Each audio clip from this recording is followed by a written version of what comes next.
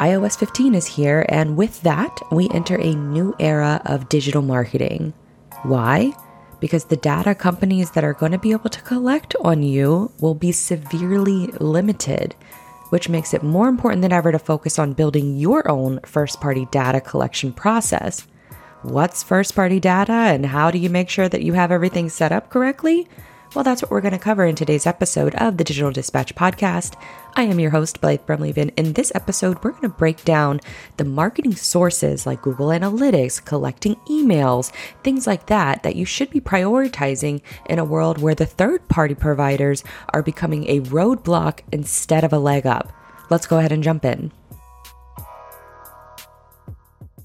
And as I mentioned, iOS 15, let's go ahead and jump into the first topic because it's the first part of really that circular marketing plan. And that is iOS 15, because one of the newest features from Apple is really privacy focused.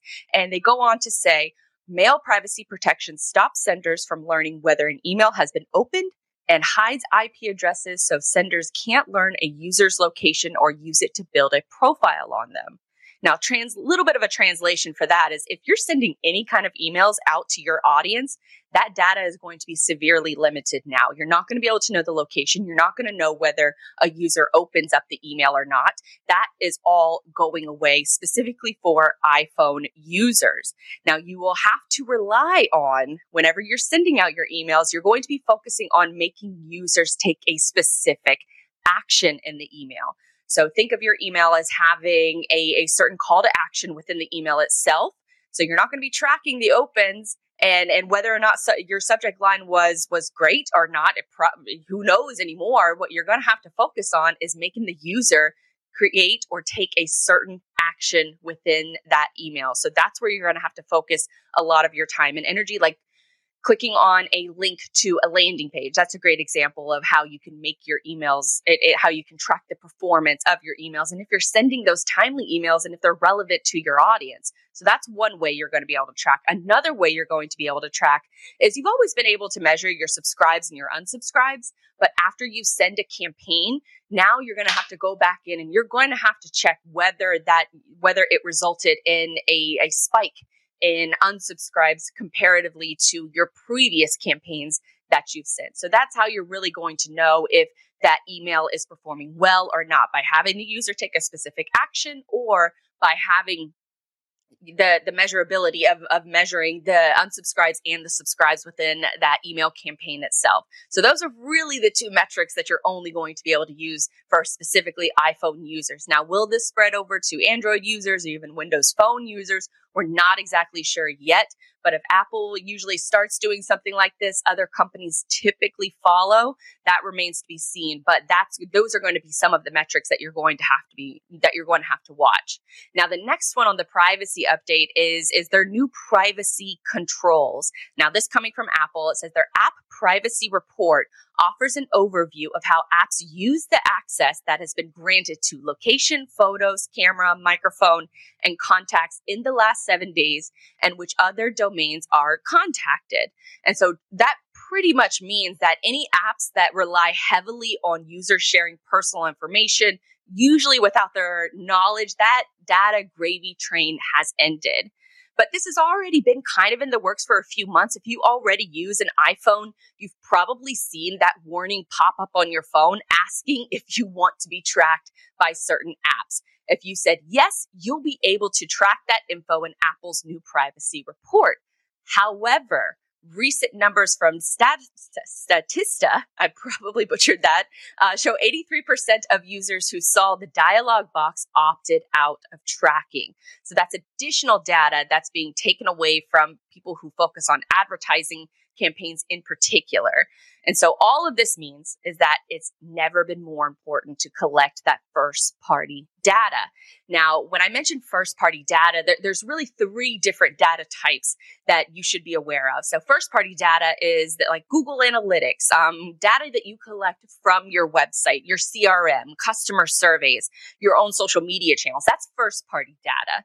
Now, second party data is when you buy a targeted email list.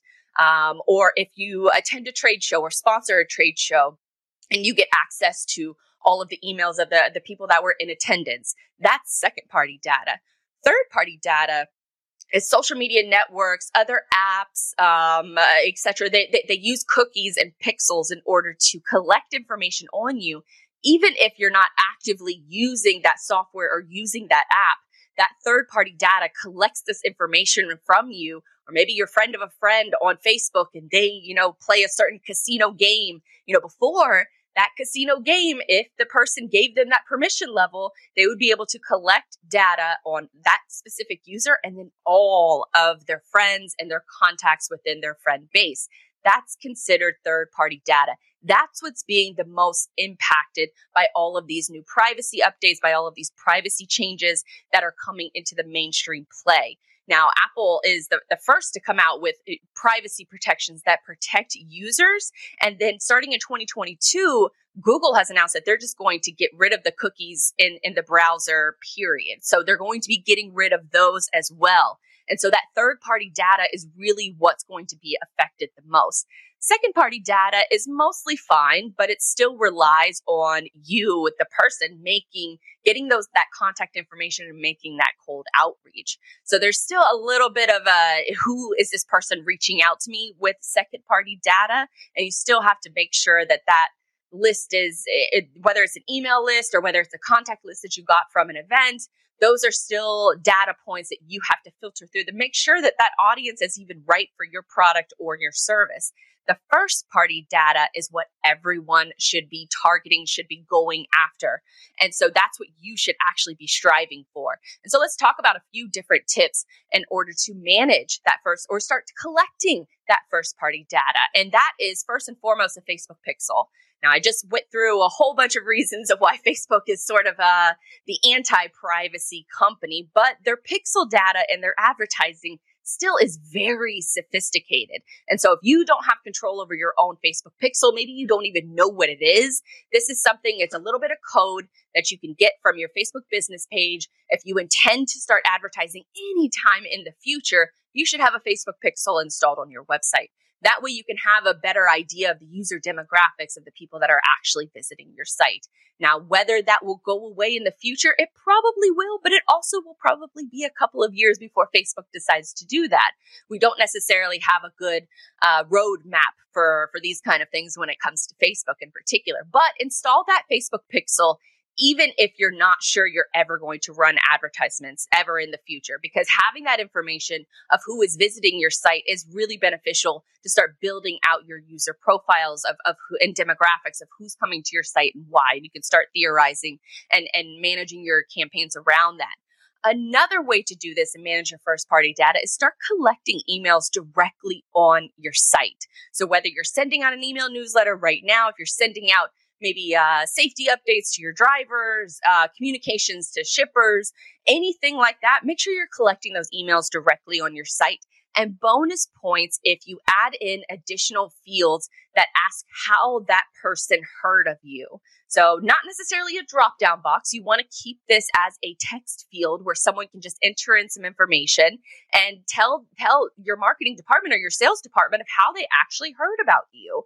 And you'd be surprised how often, very often, that information is inconsistent with what, say, Google Analytics reports will give you, or HubSpot marketing reports will give you. A lot of these attribution reports that I've talked about in previous shows, they're flawed in a way where if a user finds out about your company, or maybe they see a social media post, then they're going to go to Google and they're going to do a Google search for your company name and find your website that way. If that user ends up converting on your site, saying they want to maybe book a sales call or book a demo, then that attribution report from these big companies, these big marketing tech companies, that's going to tell them that they got that information from organic search from Google, when in reality, it could be your podcast, it could be a video that you did, it could be from your LinkedIn profile. But this way, if you're collecting emails on your site, then you can give the user that ability to tell them exactly how they heard of you. And 9 times out of 10, it will be vastly different than what marketing software or marketing attribution software will tell you. Now, the third tip, and I know I just talked about Google Analytics here, but Google Analytics and social media control and access. I can't tell you how many times that I have worked with clients that did not have access to their own Google Analytics account. And when they couldn't get access to their own account, they couldn't make changes to it. They couldn't add extra people to the viewer list of who could view their data and who can be taken away from viewing that same data.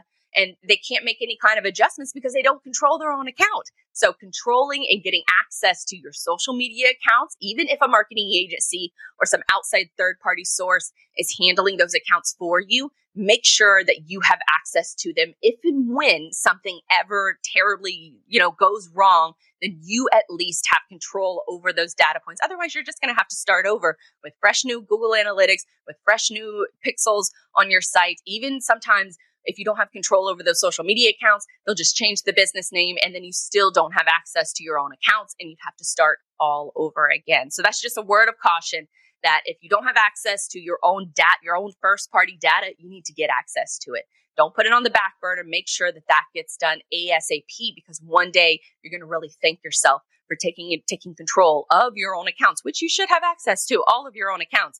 And access doesn't necessarily mean control. So make sure that you're the owner of the account and you also have full access to it, because that is the way that you're going to be able to see the changing of the tide when it comes to the digital marketing era and the new era that we find ourselves in. Attention is currency, and you have to use what you know about your customers and your product or service and then try to cut through the noise with great marketing. I hope you enjoyed that episode of the Digital Dispatch podcast. If you like what you've heard, consider sharing it with a friend. Podcast discoverability is a little bit of a challenge for creators like myself, so word of mouth goes a long way. You can also check out past episodes of the show by hitting up the Learn page on digitaldispatch.io. I also have some free courses on the site that cover content marketing, distribution, and even how to audit your own website. While you're there, you can also check out my socials, the DIY shop, or some of my custom services. But until next time, I'm Blythe Brumleve, and I will see you real soon, and go Jags!